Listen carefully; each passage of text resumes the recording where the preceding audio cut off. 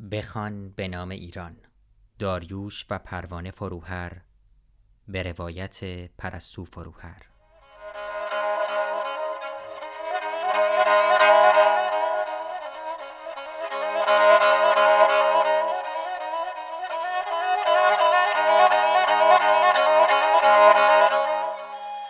فصل دوم، زمانی برای انقلاب، پاره دوم. در یک روز جمعه مصادف با عید قربان در 2 آذر ماه 1356 دعوتی از سوی جبهه ملی برای سخنرانی در باغ یکی از اعضای آن به نام گلزار در نزدیکی کرج در محلی به نام کاروان سراسنگی انجام شد. مادرم برای تدارک خبررسانی آن گردهمایی در شهر مانده بود و به من نیز اجازه رفتن به آنجا را نداد. چند صد تن از مخالفان سیاسی در آن باغ جمع شده بودند که کماندوهای گارد سلطنتی با لباس شخصی و چوب‌های بلند و یک شکل و با سر دادن شعارهای جاوید شاه و الله اکبر به آنها حمله کردند. عده زیادی در این حمله زخمی و مجروح شدند، از جمله دکتر بختیار، مهندس حسیبی، دکتر انواری، آقای شاه حسینی. آقای مخبر که قرار بود یکی از سخنرانان آن روز باشد، پس از شناسایی از سوی مهاجمان کتک مفصلی خورده و مدتی در اطراف آن باغ بیهوش افتاده بود تا کسی پیدایش کرده و به شهر رسانده بود.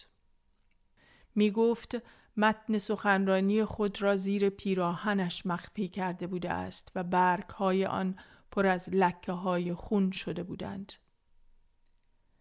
نادر، پسر آقای تکمیل همایون، از اعضای قدیمی و برجسته حزب که هم سن و هم بازی برادرم بود، هم آن روز همراه پدرش به آن باغ رفته بود.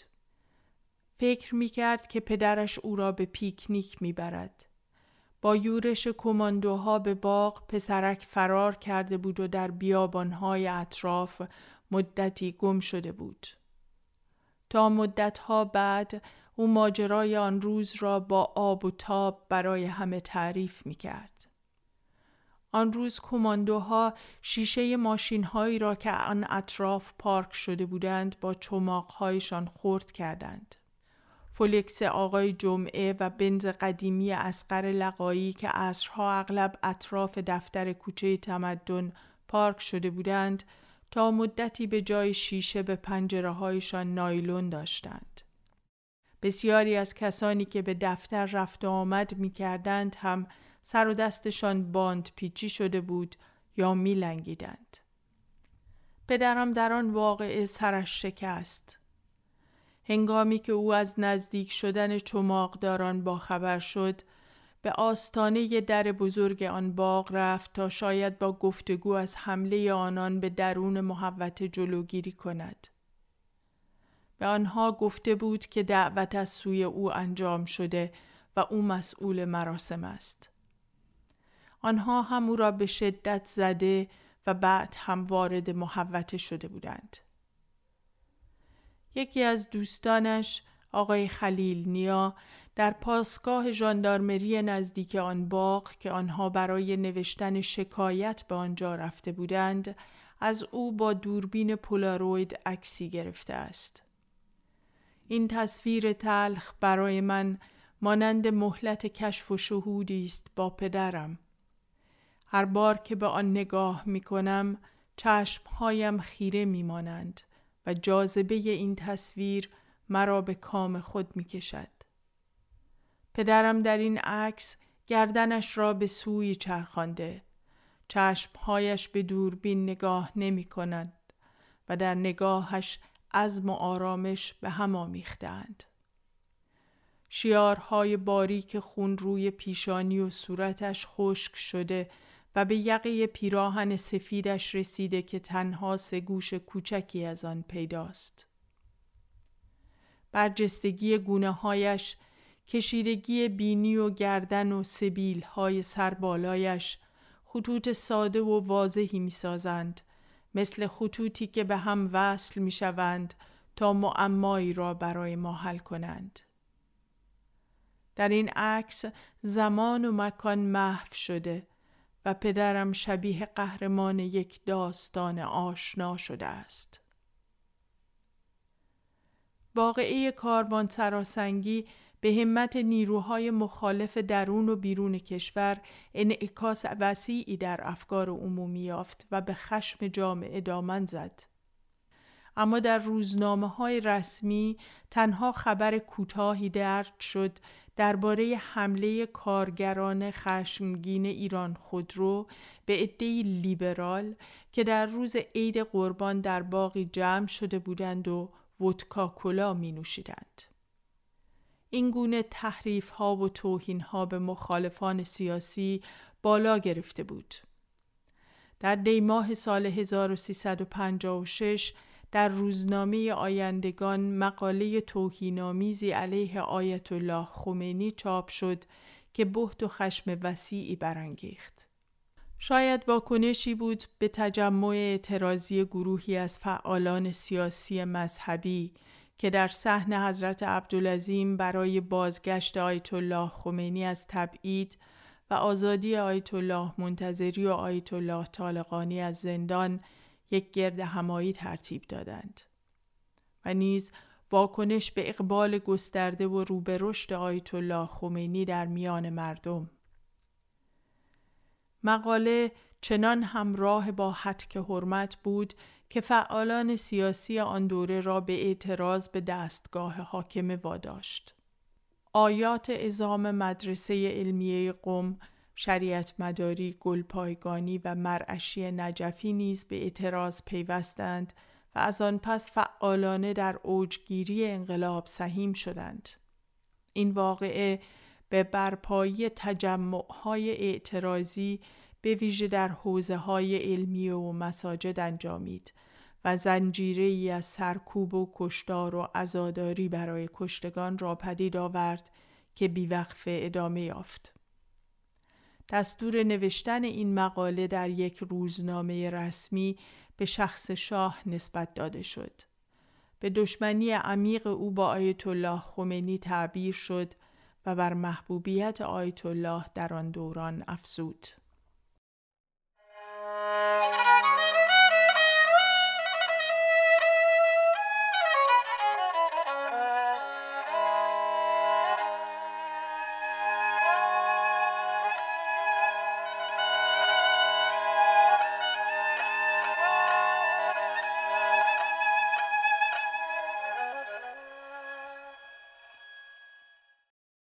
دوره سکونت ما در آن کوچه بنبست در خیابان فخرآباد در اردیبهشت 1357 با انفجار بمبی در حیاط خانه به پایان رسید.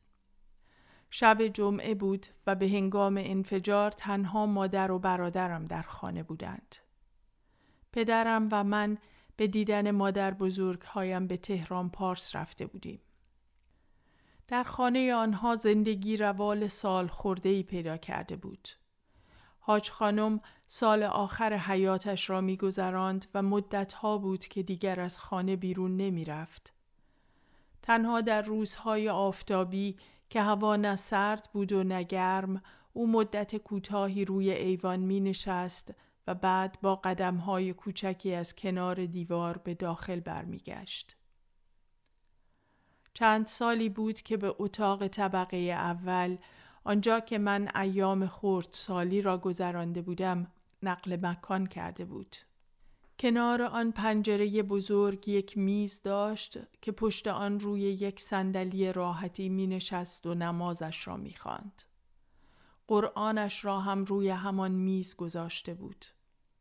هنوز هم تسبیح می انداخت و زیر لب دعا می خواند. هر روز در اتاقش با قدم‌های کوچکی مدتی راه می‌رفت تا به قول خودش از پا نیفتد. مدتی بود که اقدس جون از او که حرف می‌زد مادرکم خطابش می‌کرد و می‌گفت مادرکم مثل جوجه شده. دلش نمی‌آمد حاج خانم را تنها بگذارد و کمتر از خانه بیرون می‌رفت. دلش می‌خواست که دیگران به دیدنش بروند و همیشه وسایل پذیراییش فراهم بود. روی میز اتاق نشیمن درون ظرف‌های شیشه‌ای دردار کیک‌های دانمارکی داشت و پولکی اصفهانی. کتری و قوری چای را زیر یک کلاهک پارچه‌ای روی میز می‌گذاشت تا گرم بماند و استکان‌های پای نقره‌ای روی میز آماده بود. قوم و خویش‌ها و بعضی از دوستان پدرم گاهی به دیدنش می‌رفتند. پدرم هم هفته 1-2 بار به آنها سر می‌زد. من شب‌های جمعه را نزد آنها می‌ماندم. وقتی آنجا بودم روال زندگی آنها گرد حضور من می‌گشت. سالها بود که دیگر مادر بزرگم اصرار بر تربیت من را کنار گذاشته بود. آنقدر دوستم داشت که همانطور که بودم به نظرش خوب می آمد. تنها نصیحتی که می کرد تشویق به پسنداز بود. خودش برایم یک حساب در بانک ملی سر خیابان باز کرده بود و ماهیانه از حقوق بازنشستگیش مبلغی به این حساب می ریخت. گاهی هم مرا تشویق می کرد که از پول تو جیبیم مقداری کنار بگذارم تا او برایم به این حساب واریز کند. من این حرفهایش را زیر گوشی رد می کردم و او هم سماجت نمی کرد.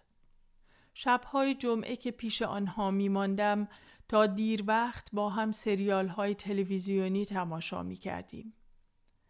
مادر بزرگم شام را طوری می کشید که موقع اولین سریال سر میز با هم غذا می خوردیم و فیلم تماشا می کردیم. بعد هم روی مبل‌های اتاق پذیرایی لم می دادیم و چای و بیسکویت می خوردیم و تمام آن فیلم‌هایی را که من در خانه اجازه نداشتم ببینم می دیدیم. حاج خانم تلویزیون تماشا نمی کرد. می گفت نور آن چشمهایش را اذیت می کند. کنار اتاق می نشست و به فیلم ها گوش می داد. گاه هم سؤال هایی می کرد که معلوم می شد خیلی از ماجرای فیلم سر در نیاورده است.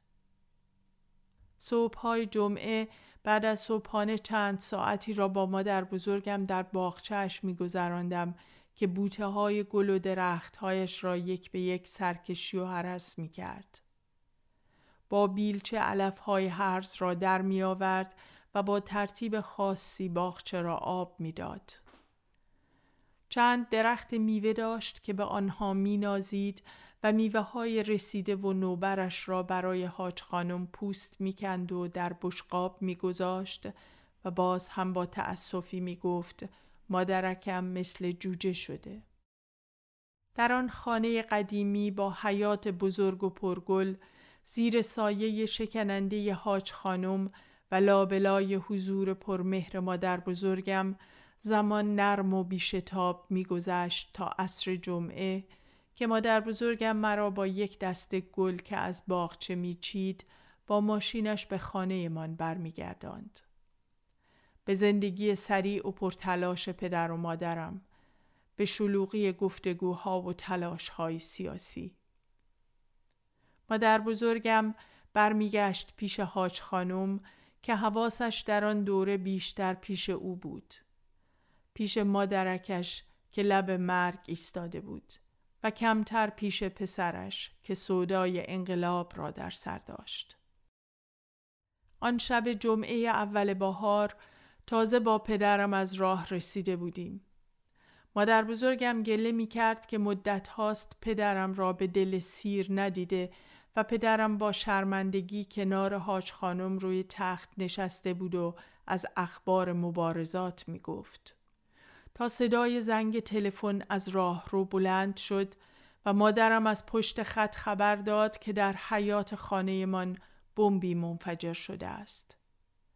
پدرم از خشم به خود می پیچید و کلافه رفتن بود. مادر بزرگم نصیحتش می کرد که احتیاط کند. حاج خانم با همان قدم‌های کوچکش آمده بود کنار در اتاق ایستاده بود، تسبیح می انداخت و دعا می خواند و آرام به سوی پدرم فوت می کرد. پدرم که رفت، مادر بزرگم نشست پای تلفن تا سعی کند شماره خانه من را بگیرد و با مادرم حرف بزند. تلفن خانه مشغول بود و او هر از گاهی با خشم گوشی را روی تلفن می‌کوبید. ولی باز هم دوباره شروع به شماره گیری می‌کرد. حاج خانم روی آن صندلی راحتی جلوی میز پشت جانمازش نشسته بود و به تاریکی پنجره خیره بود. آن شب بیشتر از همه دلم برای او می‌سوخت که هر از گاه به آرامی آه می‌کشید و زیر لب می‌گفت خدایا خودت رحم کن. شاید عصر فردای آن روز بود که همراه مادر و برادرم به خانه من رفتم. در امتداد کوچه هیچ اثری از زندگی نبود.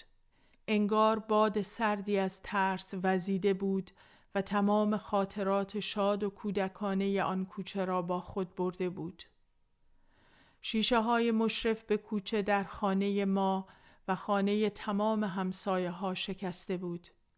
کوچه را جارو زده بودند، اما هنوز زیر هر قدم خرد شیشه ها را حس می کردم. یک لنگه در حیاط از جا در آمده بود. کنار در موزاییک های کف حیاط خرد شده بود. دیوار کنار در ترک خورده بود و برادرم دست کوچکش را لای آن ترک می کرد. درون خانه پرده های پاره پاره وسط حال روی هم افتاده بودند. چند نفر از دوستان پدر و مادرم مشغول گذاشتن کتاب ها درون کارتون هایی بودند که کنار هم چیده شده بود. مبل های اتاق پذیرایی را روی هم چیده و فرش ها را روی هم تا کرده بودند. برادرم آرام و قرار نداشت. به این سو و آن سو می دوید و از انفجار می گفت. از نور زردی که همه جا را روشن کرده، از صدا و موج انفجار که او را از روی صندلی به گوشه اتاق پرتاب کرده، از اینکه مادر شوهر همسایه من سکته کرده و آمبولانس آمده بود، از اینکه مادرم پلیس ها را به درون خانه راه نداده و سر آنها داد کشیده، از اینکه زن صاحب خانه داد و بیداد کرده و توی سرش زده، از اینکه چند آخوند جوان آمده بودند و یکی از آنها او را بوسیده و زیر عبایش قایم کرده، از اینکه وقتی پدرم آمده توی گوش افسر فرمانده زده و آن آخوندها صلوات فرستاده بودند. برادرم بریده بریده می گفت و دوباره تکرار می کرد. رفتار مادرم آنقدر با خودداری همراه بود که انگار یک اسباب کشی ساده را ترتیب می داد. روی تخت من چمدانی را باز کرد تا من لباسها و وسایلی را که احتیاج داشتم درون آن بگذارم. خودش مشغول بستن دیگر وسایل شد. به یاد ندارم که در آن روز با کسی حرفی زده باشم. حتی به یاد ندارم که چه فکر می کردم یا چه حسی داشتم. همه چیز آنجا یک باره غریبه شده بود. مکانی در خلأ که از همه حسها و یادهایش خالی شده بود. دیگر آنجا اتاق من نبود. خانه ما نبود. آنجا مکانی برای کابوس برادر کوچکم بود که صدایش را از دور می شنیدم که تکرار می شد. و من رام و مطیع و ساکت تنها آنچه را که مادرم از من می خواست انجام می دادم.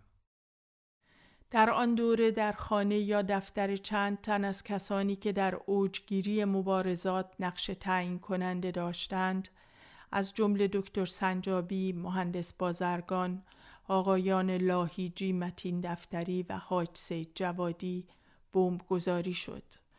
مسئولیت این انفجارها را گروهی به نام سازمان انتقام بر عهده گرفت.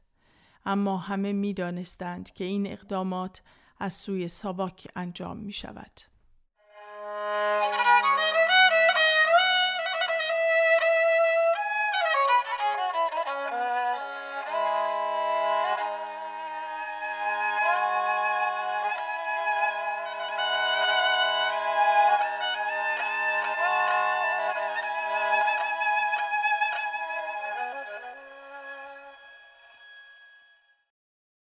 آن شب به همراه برادر و مادرم با 2-3 چمدان کوچک به خانه مادر بزرگم نصرت جان رفتیم و تا چند ماهی ساکن آنجا شدیم.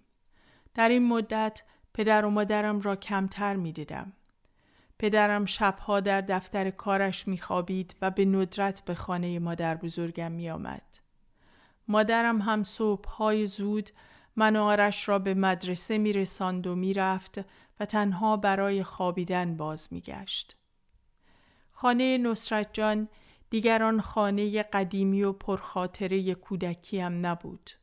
آن خانه را خراب کرده بودند و روی زمین کوچکش آپارتمان 2 طبقه بدقواره‌ای ساخته بودند که در طبقه اولش داییم به همراه زن و فرزندش زندگی می کردند و در طبقه دوم مادر بزرگ و خاله‌ام. اما در 2 طبقه آن ساختمان 2 زندگی مجزا جریان نداشت. در هر 2 آپارتمان به راه پله همیشه باز بود و غذای خانه را زن دایی و مادر بزرگم در آشپزخانه طبقه اول می پختند.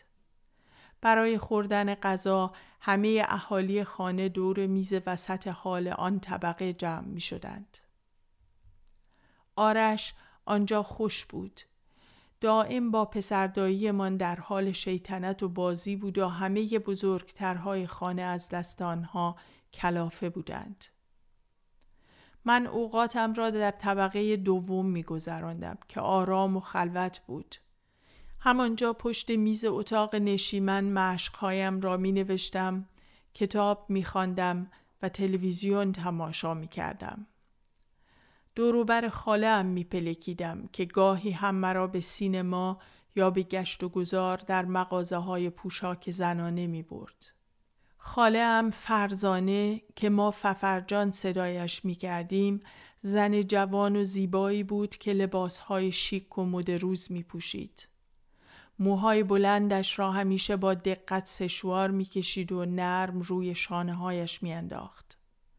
صورتش را آرایش می کرد و چشمهایش را خطی می کشید که زیباترشان می کرد. روی میز توالتش پر بود از اسباب و لوازم آرایش و زیورالات و دستمال گردنهایی که با لباسهایش جور می کرد. تماشای خاله‌ام که صبح به صبح پیش از رفتن سر کار پشت آن میز می نشست و سر فرصت خود را می آراست برایم جذاب بود. در این کارهای او فضای زنانه‌ای ایجاد می شد که مادرم با آن غریبه بود و حتی مرزبندی داشت. خاله‌ام یک ماشین مینی ماینر قرمز داشت که آن روزها خیلی جلب توجه می کرد. هر روز با آن سر کار می رفت. منشی رئیس یک اداره بزرگ دولتی بود و شغلش را بسیار دوست داشت و در آن احساس تشخص می کرد. تمایلی به جریانات سیاسی نداشت و به تغییری که پدر و مادرم با صرف تمام توانشان سعی در پدید آوردنش داشتند با تردید و دلخوری نگاه می کرد. اما با آنها بحثی در این مورد نمی کرد. تنها گاهی در حرفهایش با مادر بزرگم می شنیدم که ابراز ناراحتی می کرد و غر می زد. مادر بزرگم همچنان از صبح تا شب مشغول رتق و فتق روزمره زندگی بود. اما در آن دوره کم طاقت شده بود. همه کارها را با شتاب انجام می داد. انگار می‌خواست در آن شتاب و پرکاری دغدغه‌هایش را از خیش دور نگه دارد و مجال فکر کردن به آنها را نداشته باشد. نگاهش فرار شده بود و لرزش سرش بیشتر از گذشته به چشم می آمد. این لرزش را او سالها بود که داشت، اما در آن دوره آنچنان شدید شده بود که وقتی به او نگاه می کردم گاه تنها لرزش را می دیدم. آنجا زندگی برای من موقتی و در انتظار می گذشت. با انفجار آن بمب و در تصویر سرد و ثابت فضای آن خانه آسیب دیده و شکسته که دیگر مال من نبود، روال زندگی برایم غیر قابل دسترس شده بود و انگار مهلتی برای امتداد پیدا نمی کرد. از پدر و مادرم و جمع دوستان سیاسی آنان دور مانده بودم و الگوهای بزرگسالی که در خانه مادر بزرگم جریان داشت برایم کشش و هیجان نداشت. شبها اغلب در رخت خواب منتظر مادرم بیدار می ماندم تا صدای پایش را روی پله ها می شنیدم که آرام بالا می آمد. چراغ کوچکی را در راه رو روشن می کرد و آهسته خودش را برای خواب آماده می کرد. از دور تماشایش می کردم که سعی می کرد کسی را بیدار نکند. بعد چراغ را خاموش می کرد و درون رخت خوابی که مادر بزرگم برایش پهن کرده بود می رفت و فوری خوابش می برد. صبح روز بعد زودتر از ما بیدار شده بود و آماده ی رفتن بود. نگاه پرمحبتش با شتاب از روی من و برادرم می لغزید. چند کلمه حرف می زد و از حال و روز ما می پرسید، اما در فکر مقاله ها و خبرهایی بود که باید آن روز می نوشت. او به همراه چند تن از فعالان جبهه ملی و حزبی در دفتر کوچکی در نزدیکی دفتر کوچه تمدن خبرنامه جبهه ملی را تهیه می کرد. رفت و آمد به آن دفتر با مخفیکاری شدیدی همراه بود. تنها تیم کوچکی که آنجا کار می کرد می دانست که کجاست و حق آمد و شد به آنجا را داشت. مادرم در آن دوره حواسش پی آن خبرنامه ها بود که هر روز در آن دفتر مخفی مقاله هایش نوشته می شد، تایپ و صفحه بندی می شد و آخر شب برای تکثیر به جاهای مخفی دیگری فرستاده می شد تا صبح روز بعد در نسخه های پرشمار از دفتر کوچه تمدن پخش شوند.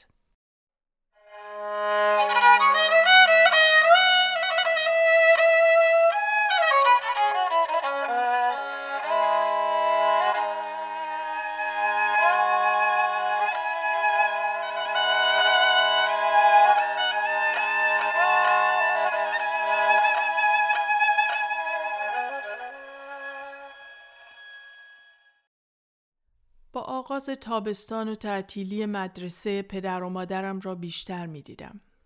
گاهی روزها به دفتر کوچه تمدن می رفتم و ساعتها آنجا می ماندم. در یکی از اتاقها پشت میزی می نشستم و با ترتیبی که آقای بوشهری راهنماییم می کرد خبرنامه ها و اعلامیه ها را می شمردم و به تعداد مشخص لای ورق های روزنامه می پیچیدم و چسب می زدم تا به کسانی که برای پخش آنها مراجعه می کردند تحویل داده شوند. جنب و جوش آن دفتر زیاد بود. در اتاقهای بزرگتر جلسه تشکیل می شد. پدرم ملاقاتهای پیاپی داشت یا با خبرنگارهای خارجی مصاحبه می کرد. اعلامیه ها و خبرنامه ها از آنجا پخش می شد.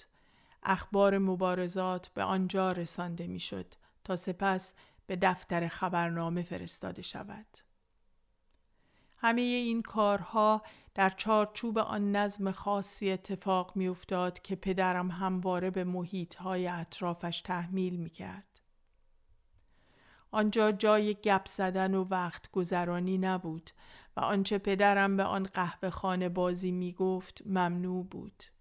اگر کسی گرسنه بود چیزی در آشپزخانه دفتر می‌خورد که در ورودی آن همیشه بسته بود.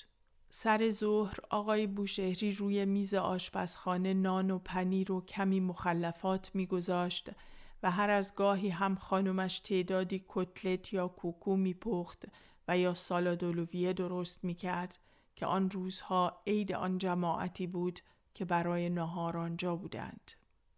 همه سر پا غذا می‌خوردند و بعد هر کسی دوباره به سر کارش برمیگشت. وسواس آقای بوشهری در نظم و صرفه‌جویی حتی از پدرم هم بیشتر بود. هر از گاهی آقای جمعه به شوخی از او می‌پرسید امروز نهار نون سنگک لای نون تافتون داریم؟ و هر بار به این شوخی خودش مدتی می‌خندید. دفتر سرایداری داشت به نام جعفر، پسر جوانی که اهل آبیک قزوین بود و پدرم در دوره‌ای که آنجا کار وکالتی داشت پیدایش کرده بود و با خود به تهران آورده بود. جعفر زبر و زرنگ بود و صمیمی.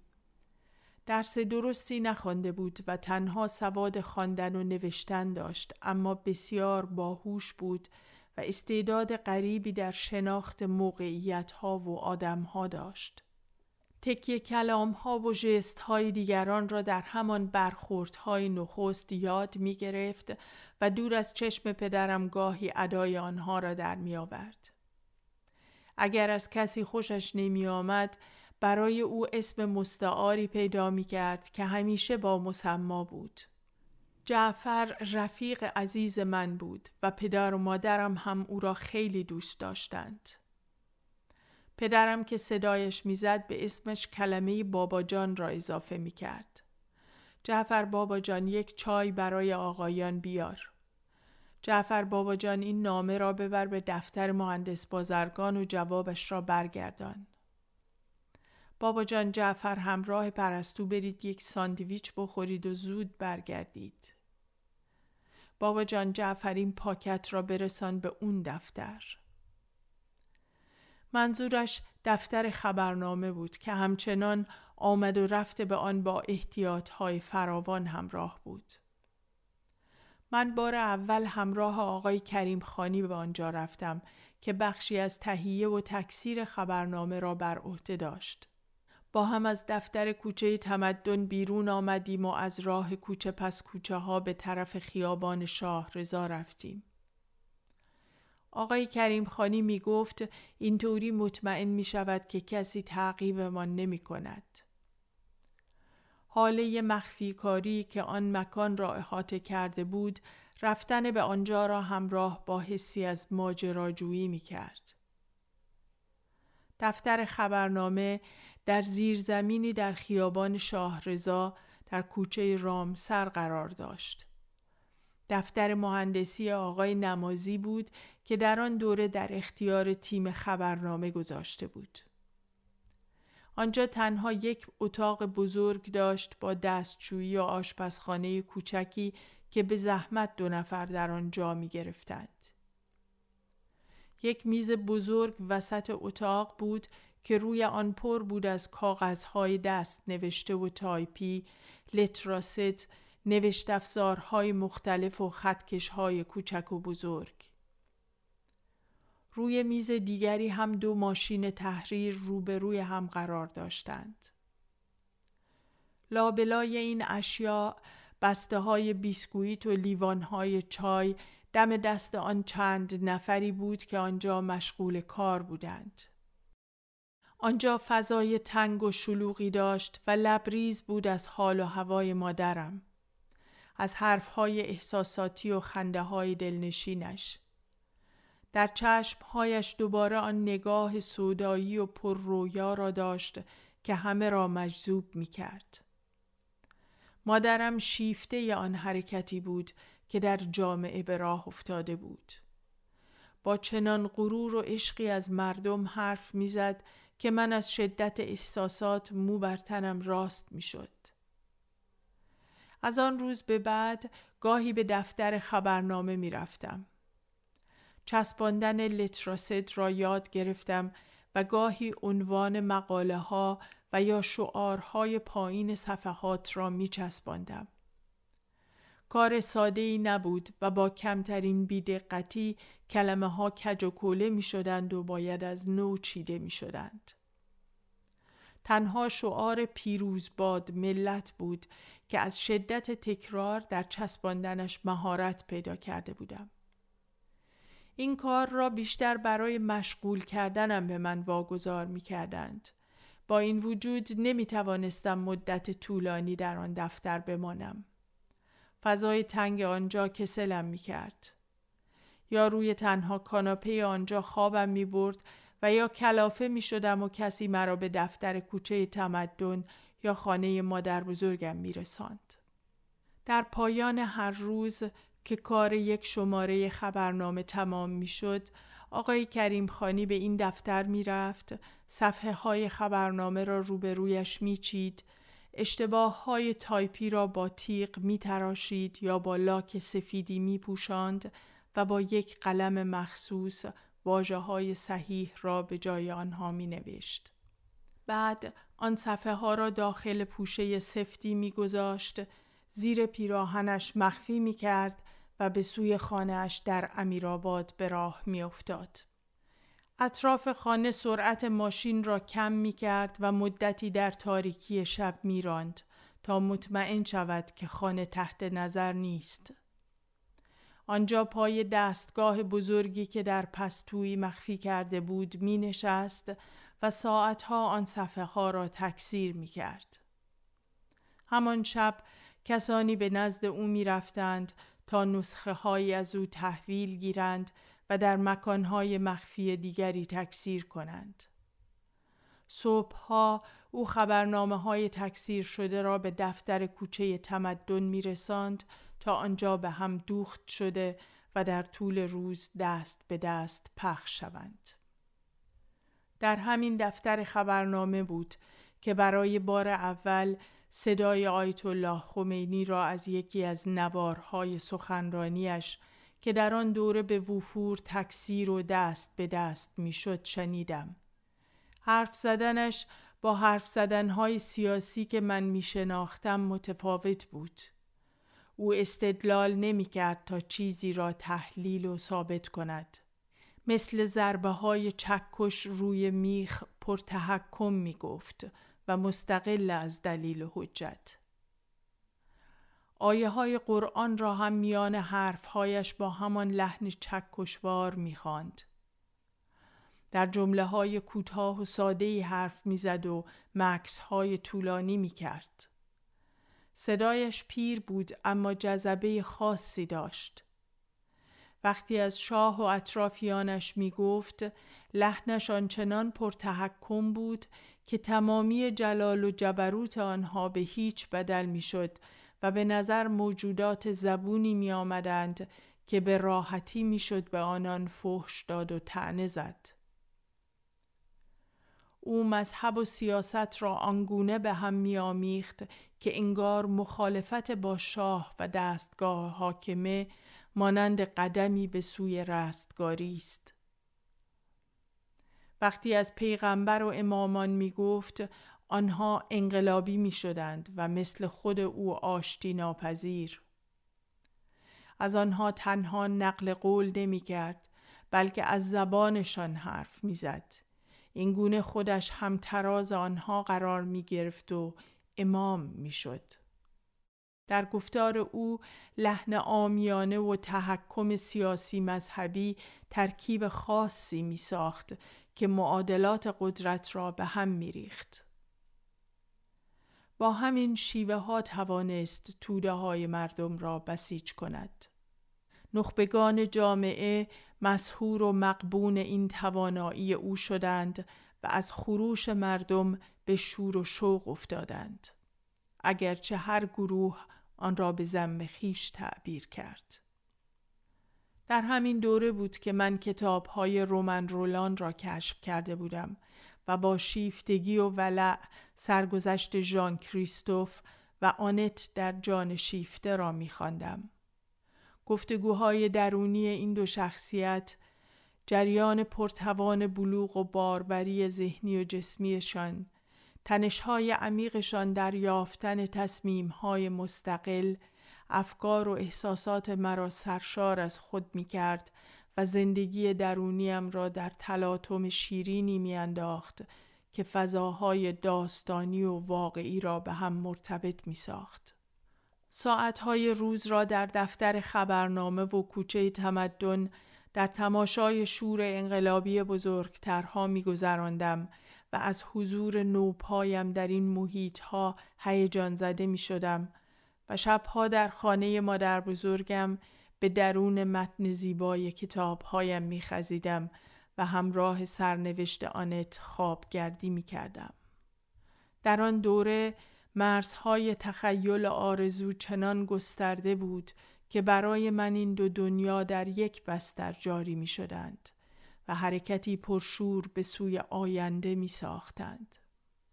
آینده جذاب بود و سرشار از امکان ساختن دنیای نو، به زنگاهی برای تحقق انسانی برآمده از آرمان. آن جنبشی که در جامعه در جریان بود افقی ترسیم می کرد از جنس ایدئال‌های ذهنی.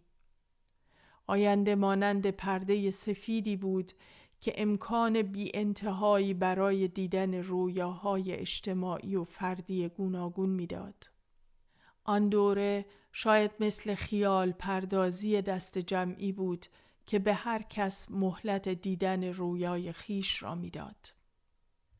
اما این خیال و رویا پروری تنها تا سقوط شاه بود که تصویر همگونی داشت.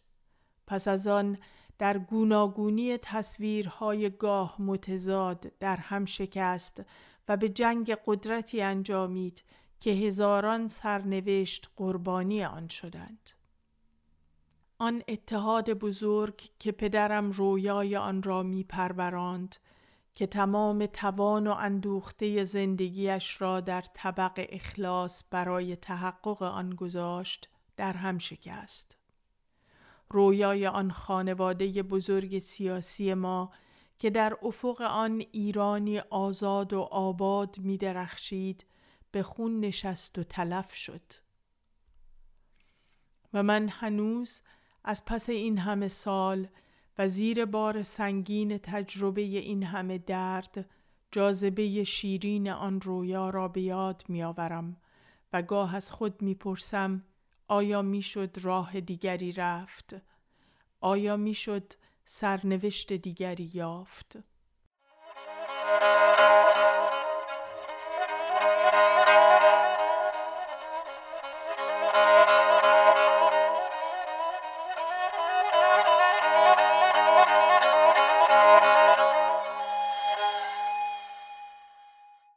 آنچه شنیدید پاره ای از کتاب بخوان به نام ایران، نوشته و با صدای پرستو فروهر بود که به همت نشر آسو شنیداری شده است.